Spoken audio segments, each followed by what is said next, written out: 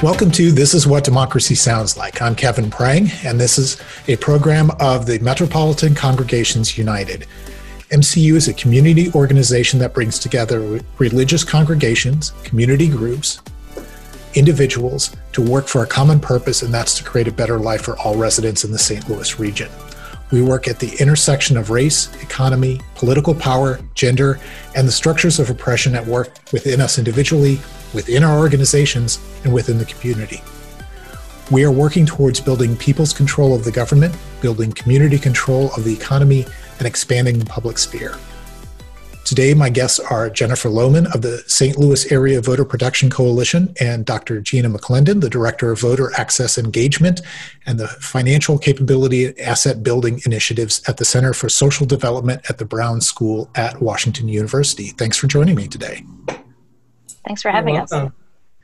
So this is going to be a crazy year with the pandemic in effect, and so we want to talk about voting today, specifically voting in the state of Missouri, where things can change on a moment's notice, it seems like.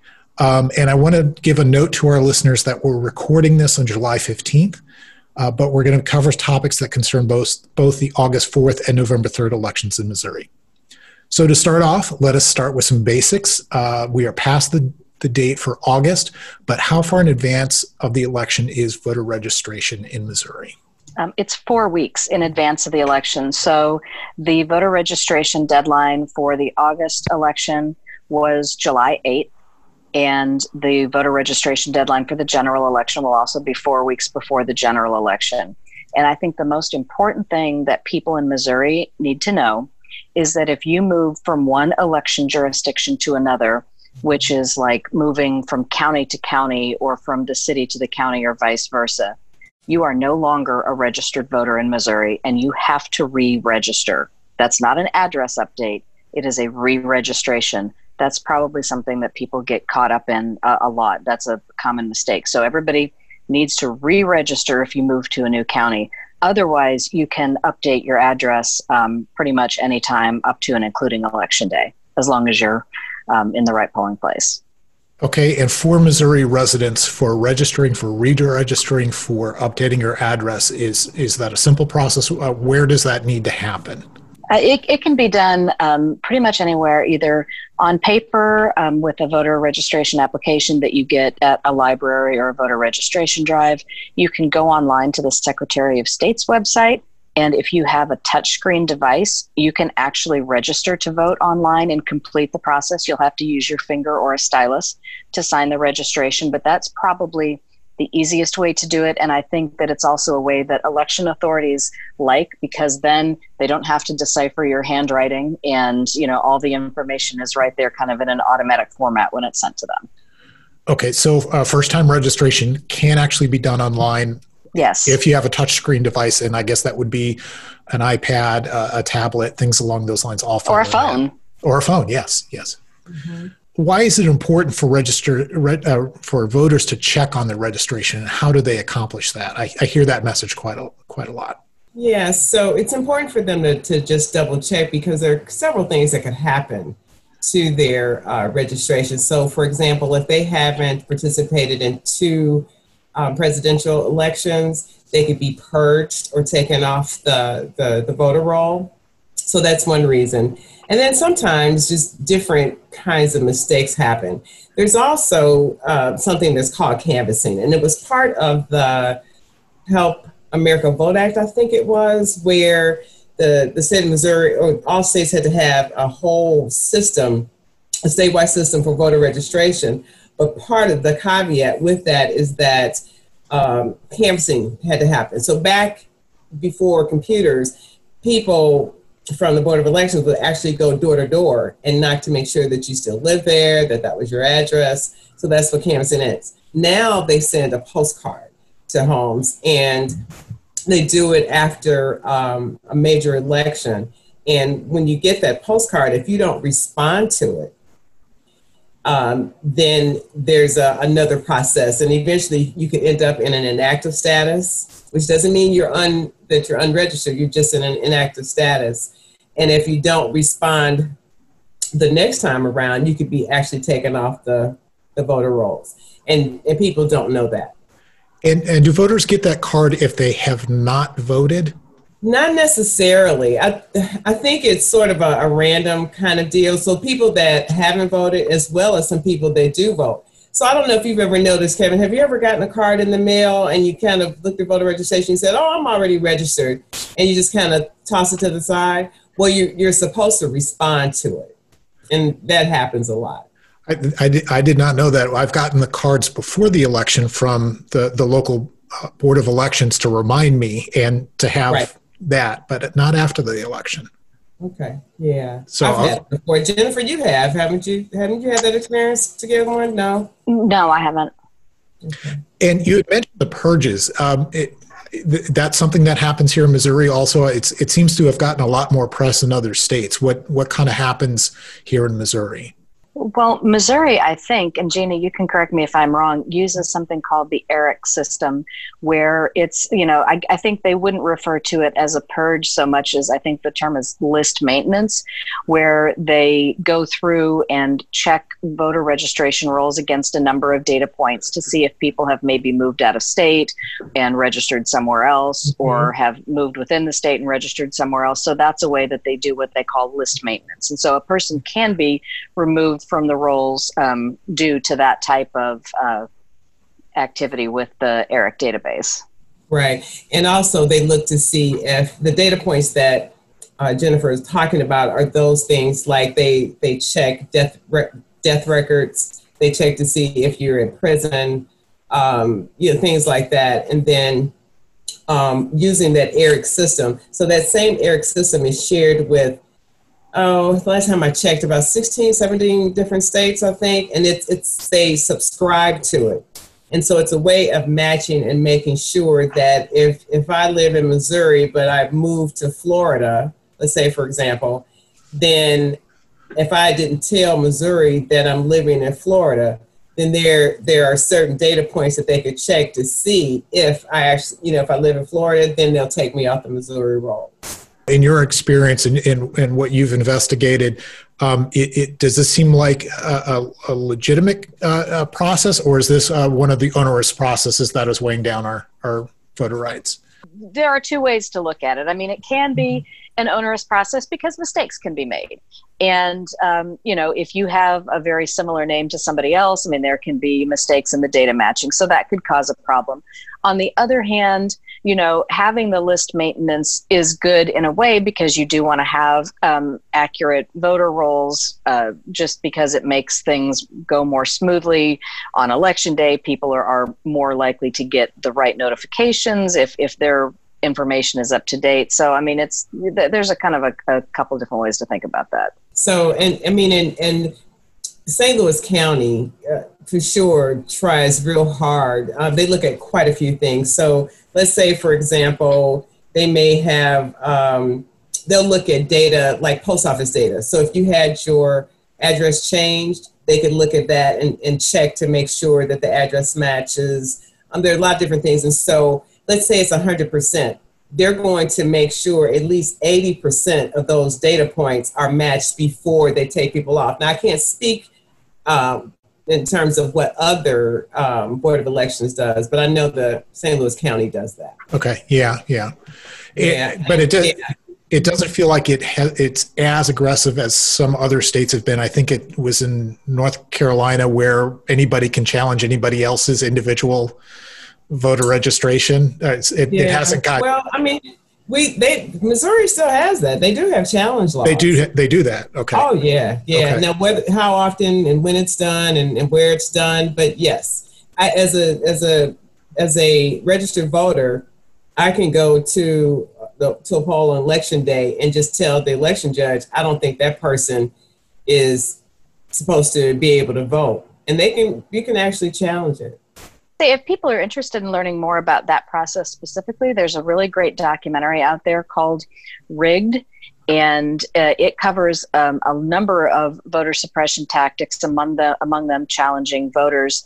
And I think it might have been in North Carolina, actually, that they told that story. So it's really a documentary worth watching for people who are interested in the means by which voter suppression occurs. There is something, Jennifer, help me remember, wasn't it something like 50, 70, 30 million people were taken off the rolls for the 2016 election, some ridiculous amount. It was definitely in the high millions. And in some states like Georgia, it was a lot immediately before the election, plus some voter registrations didn't get processed. So that's, one way that voter suppression occurs is, through purges, challenges, and failure to process registrations in a timely manner, all of which are really out of the control of the voter.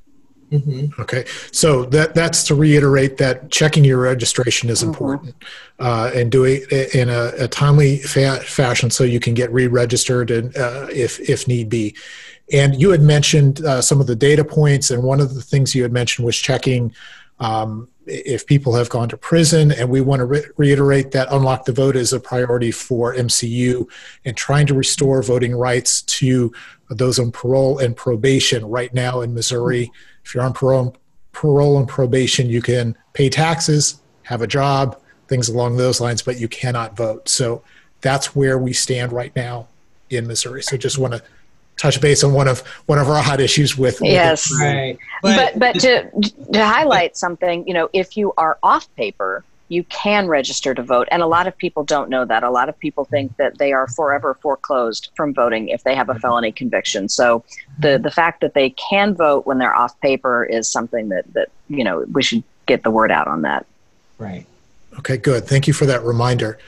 So as we talked about earlier, in this time of the COVID-19 pandemic, what are the options for voting by mail and absentee voting? There's been some confusion on that this summer. So what's the latest, and what do voters need to do? This is an unnecessarily complicated setup. All right. There are several options that people have. The first option is to go ahead and vote in person if you want to either vote absentee in person or vote on election day in person. If you want to vote absentee in person, you have to have an excuse to do so. Anyone can vote absentee on election day, bearing in mind that there are fewer polling places now, not only because they had to remove some from places that were high risk, but because there's difficulty recruiting poll workers, and just generally the number of absentee by mail requests has gone up considerably. So if someone does decide to vote on election day, they should definitely check their polling place because it will likely have changed.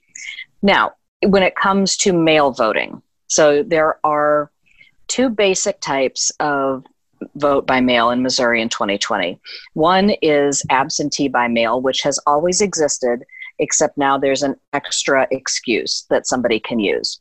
So with absentee by mail, you have a number of options for excuses. Two of them are health related. The first one is if you expect to be confined due to illness or disability, or you're a caregiver for someone who is. That's one health related excuse you can use to apply for an absentee ballot.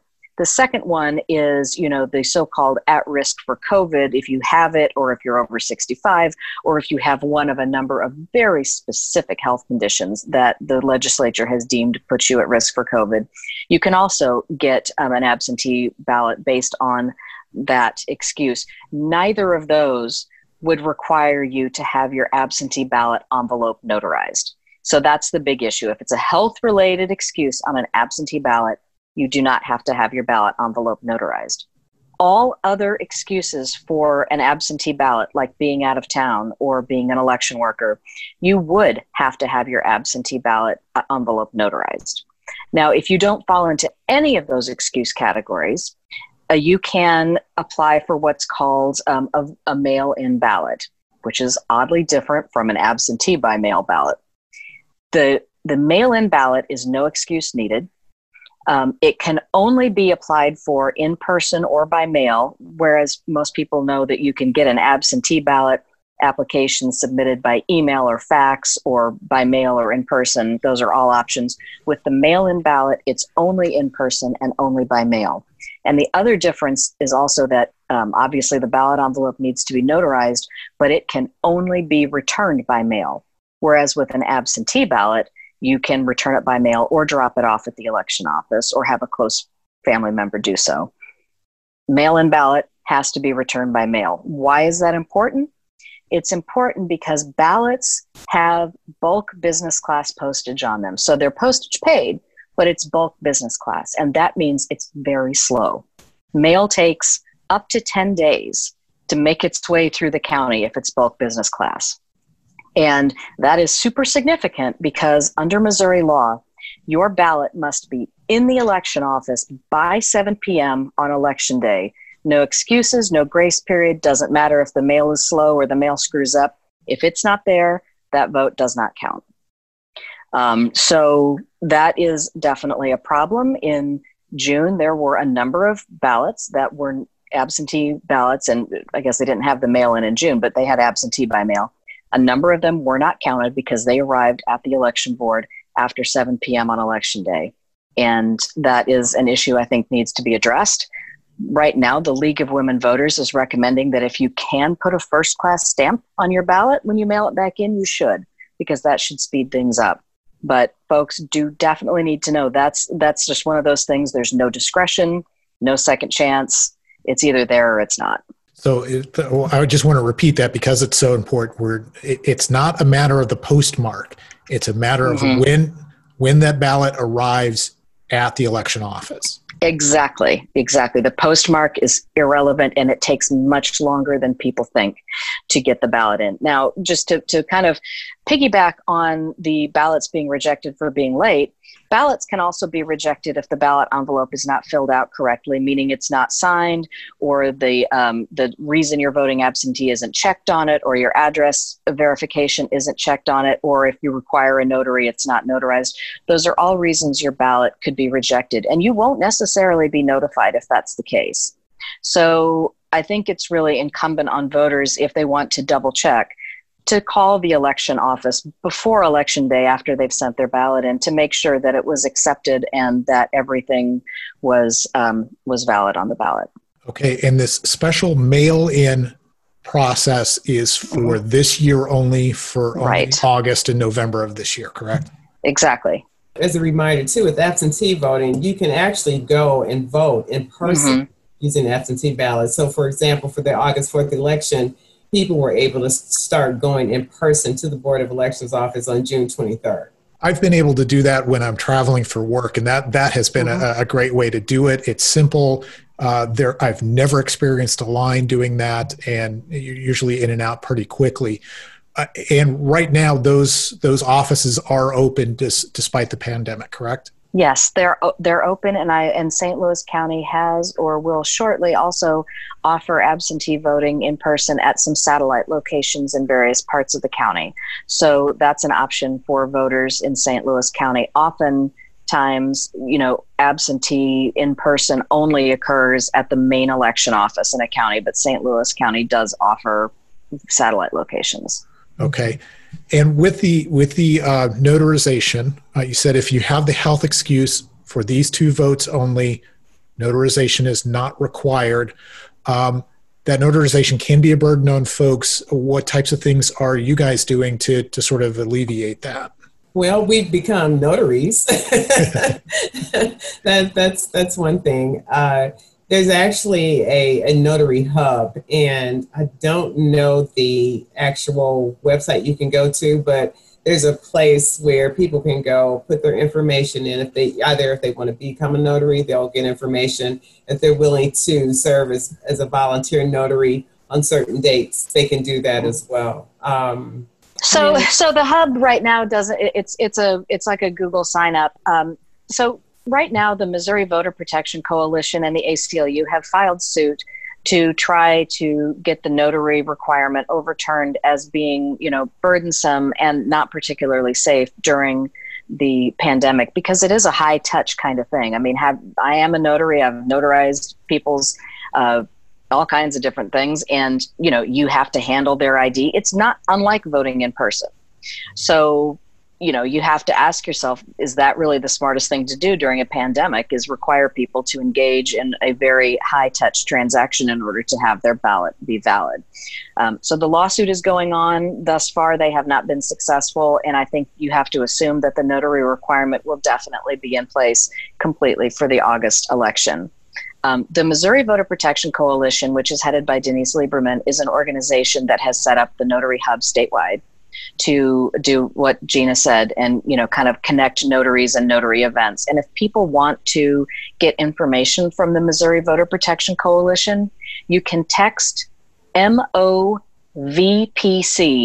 to 66866 and get on their email list to get that information about the Notary Hub. And yes, we're trying to promote other people's notary events. We're trying to put together some of our own.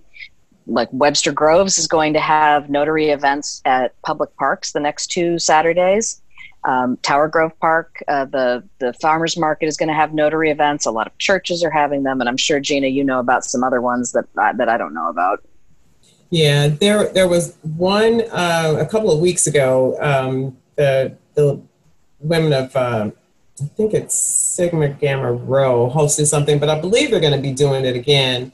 And then the state if you go to the Secretary of State's page, they have a hub that lists all of the notaries that are there, that are around. And I think you might be able to do it by your address to find a notary near you. Okay, good. So keep an eye out there. There are some ways to have that done. I want to touch quickly on the voter ID law in Missouri. In 2016, voters approved the measure requiring photo voter ID. There have been challenges to that law over the last several years. Where do we stand right now on what voters are required to have when they show up in person to vote? The photo ID law is gone. It's dead. Okay. It's buried completely. So, we definitely don't need a restrictive photo ID law that creates a huge burden. I mean, because that law not only required a photo ID, but it had to be a valid and current photo ID. And I mean, I don't know about everybody else, but I have, blown the driver's license renewal deadline a few times. You have it for so many years, you kind of forget. So that's a problem that many people could face with the burden of a restrictive photo ID law, but luckily we don't have that anymore, and we're kind of back at the same thing that Missouri's done for a long time. There are a variety of IDs to choose from. And that was one of the things I remember before that law was voted on, is that Missouri actually had a pretty fair system, and I guess we do now too, where the local board of elections may send out a card, or you could bring in a utility bill or things along those lines that could prove who you were. And it was a way to have some identification, but it wasn't overbearing. So Right. And that's why people should be careful and not talk about these laws as voter ID laws. They're photo ID laws, and they're restrictive photo ID laws, because we already have voter ID in Missouri, and we always have, at least as long as I've lived here. And what are some other concerns about the pandemic right now when it comes to voting? What are some other things that could pop up as we get closer to Election Day? With COVID and having a lot of your polling places were probably closed. I think I just recently got a list of all the polling places for August, and they'll probably be the same for November. But you have polling places that have closed. So that's one issue, which forces a greater number of people to be at one particular poll place. And if you can imagine, if one polling place holds 1,000 people, but a couple places close, they could easily have 4,000 or 5,000 people trying to vote in one location. So with COVID, we're talking about people being protected, again, handling documents and things like that. So it's going to be tough, not to mention the fact that you have people that prefer to vote in person. They're afraid of absentee voting, afraid of mail-in voting. There's this myth that it doesn't count. So I think that people should know that if they're not willing to do absentee voting or not willing to do mail-in voting, that they need to make sure that they wear masks, that they expect to stand in line for a long time, because they will be, and then with a big even without COVID, I think, people, in certain areas would have to stand in line for a long time, because we just, the Board of Elections just doesn't have all the equipment it necessarily needs to support a lot of things, because anything can happen. But the big piece is, if you're going to vote, be prepared to stand in line and make sure that you're protected. Okay, good. So it sounds like you are recommending that folks attempt to vote by mail or absentee if they can this year? If they can, I would, but I don't want to force anybody into that. You got to go with what's comfortable for you, I think. And if you feel more comfortable going and pressing that button or doing a paper ballot, I think you should. I wouldn't let other people intimidate you, by saying things like, if you don't think you're going to be safe, then don't go. No, we want you to go. And I think there will be groups that are going to make sure that people have water. There'll be people out there to help and watch and do as much as possible because we're up against a lot. Okay. I agree with that, Gina, but I do think it's important for people, to weigh the benefits and risks. And the mailing issue, I think, is a legitimate concern. So people should know that they have other options for voting this year that, can include voting absentee in person or voting in person on Election Day. Dr. McClendon, you recently were part of a research and author of a report called Will I Be Able to Cast My Ballot? Race, Income, and Voting Access on Election Day. And you looked at inequalities in the process itself and how things are set up. What are some of the other obstacles that people can run into when trying to vote in the city of St. Louis and in St. Louis County? Well, so with this study, we looked at 20 different poll locations. So we did 10 in the city, 10 in St. Louis County. Then we divided those 10 by high income whites, high income blacks, low income whites and blacks. And what we found unanimously and consistently was that there were higher police presence in the poll places where there were more blacks and where they're lower income. There were more chances that you stood in line longer, whether you were outside waiting to get in or whether you were waiting to get in on the inside. There were more machine malfunctions, fewer voting machines. There were more presence of people with the sample ballots that, kind of makes you wonder what that's about. I don't know. It's important to understand that. And I say that because where I've lived here in St. Louis, I never experienced that. Even when we had a big turnout for when Barack Obama ran for office the first time, there were tons and tons of people. In my community, I may have stood in line 20 minutes, but I went to volunteer someplace to help out, and people were standing in line for hours. And it never occurred to me that that was happening to people. And now it's going to be worse, in my opinion. No matter what we try to do, it's gonna be taxing. Because here's the other thing: there aren't enough poll workers. The average age of poll workers is about 70 years old. So now we're talking about, and not to knock 70-year-olds, I'm not that far from 70, but when you're talking about new systems, new way of thinking about things like that, and it's a little challenging sometimes. It could be there for them, but if you don't have enough poll workers in the first place, which is going to be an issue because people are going to be afraid to be a poll worker. So I would say if you're willing to be a poll worker, willing to be a notary, willing to just come out at poll places and just provide water or whatever kind of assistance you can give, I think that would help the process of being able to vote in person. But but the research was, the findings were a little daunting. Okay, thank you for sharing that. And Jennifer, I'll turn to you. What are organizations like St. Louis Area Voter Protection Coalition going to be doing on election days to help things along? So Missouri, for a long time, thanks to Denise Lieberman, has had a program called Election Protection that is associated with the Voter Protection Hotline 866 Our Vote. And it has grown so much over the past few years since its inception. In 2018, it was one of the largest programs ever, with hundreds of volunteers in the field at polling places, attorneys working at command centers, and we even had signs with the hotline number placed at every polling place in the city and county, and maybe St. Charles County too. And we're working to expand that. I helped Denise because I do the metro area kind of with election protection and help organize volunteers here. And there are also, organizers in other parts of Missouri and, Kansas City. We're trying to get it to be a completely statewide thing.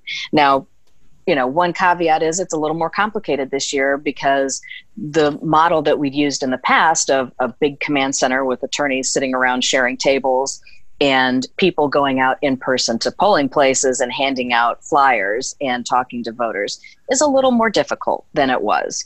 So many of the things will occur remotely. It's still happening. We still need attorneys to volunteer.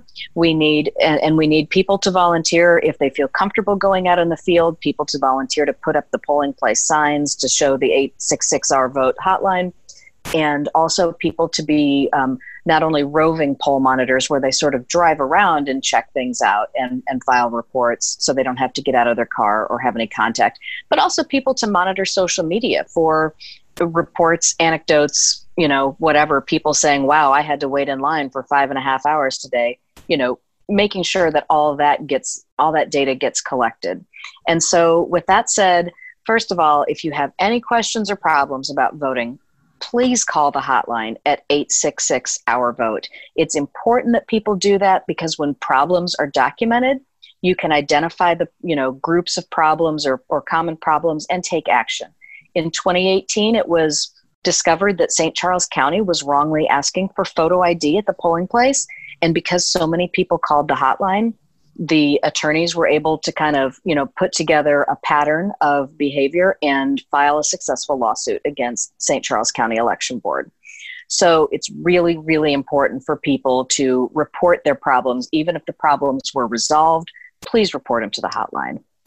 And then if folks want to volunteer, either as an attorney or one of the kind of field volunteers, you can go to protectthevote.net, or you can text OUR VOTE, OURVOTE, to 66866. And both of those will let you sign up to be an election protection volunteer, please. Okay, great. There are so many things to talk about when it comes to voter protection in the state of Missouri, and so many things changing all the time. We are going to have to cut our conversation short today, but I'd love to have you guys talk about things as maybe even after our election process this year about where do we go from here? What do we do to try to expand voting in Missouri? We talked a little bit about Unlock the Vote, but what are some of the other goals we might be looking at? So thank you for joining me today, first of all. Oh, thanks for having us. And again, my guests today were Jennifer Lohman of the St. Louis Area Voter Protection Coalition and Dr. Gina McClendon, the Director of the Voter Access and Engagement and Financial Capability and Asset Building Initiatives at the Center for the School of Development in the Brown School at Washington University. To learn more about MCU or Metropolitan Congregations United and our activities, go to our website of mcustlouis.org, and also be sure to follow us on Facebook, Twitter, and Instagram for news and events, and we'll keep you contacted with events going on regarding voting. I'm Kevin Prang, and you have been listening to This Is What Democracy Sounds Like. Tune in again next time, and thank you for listening.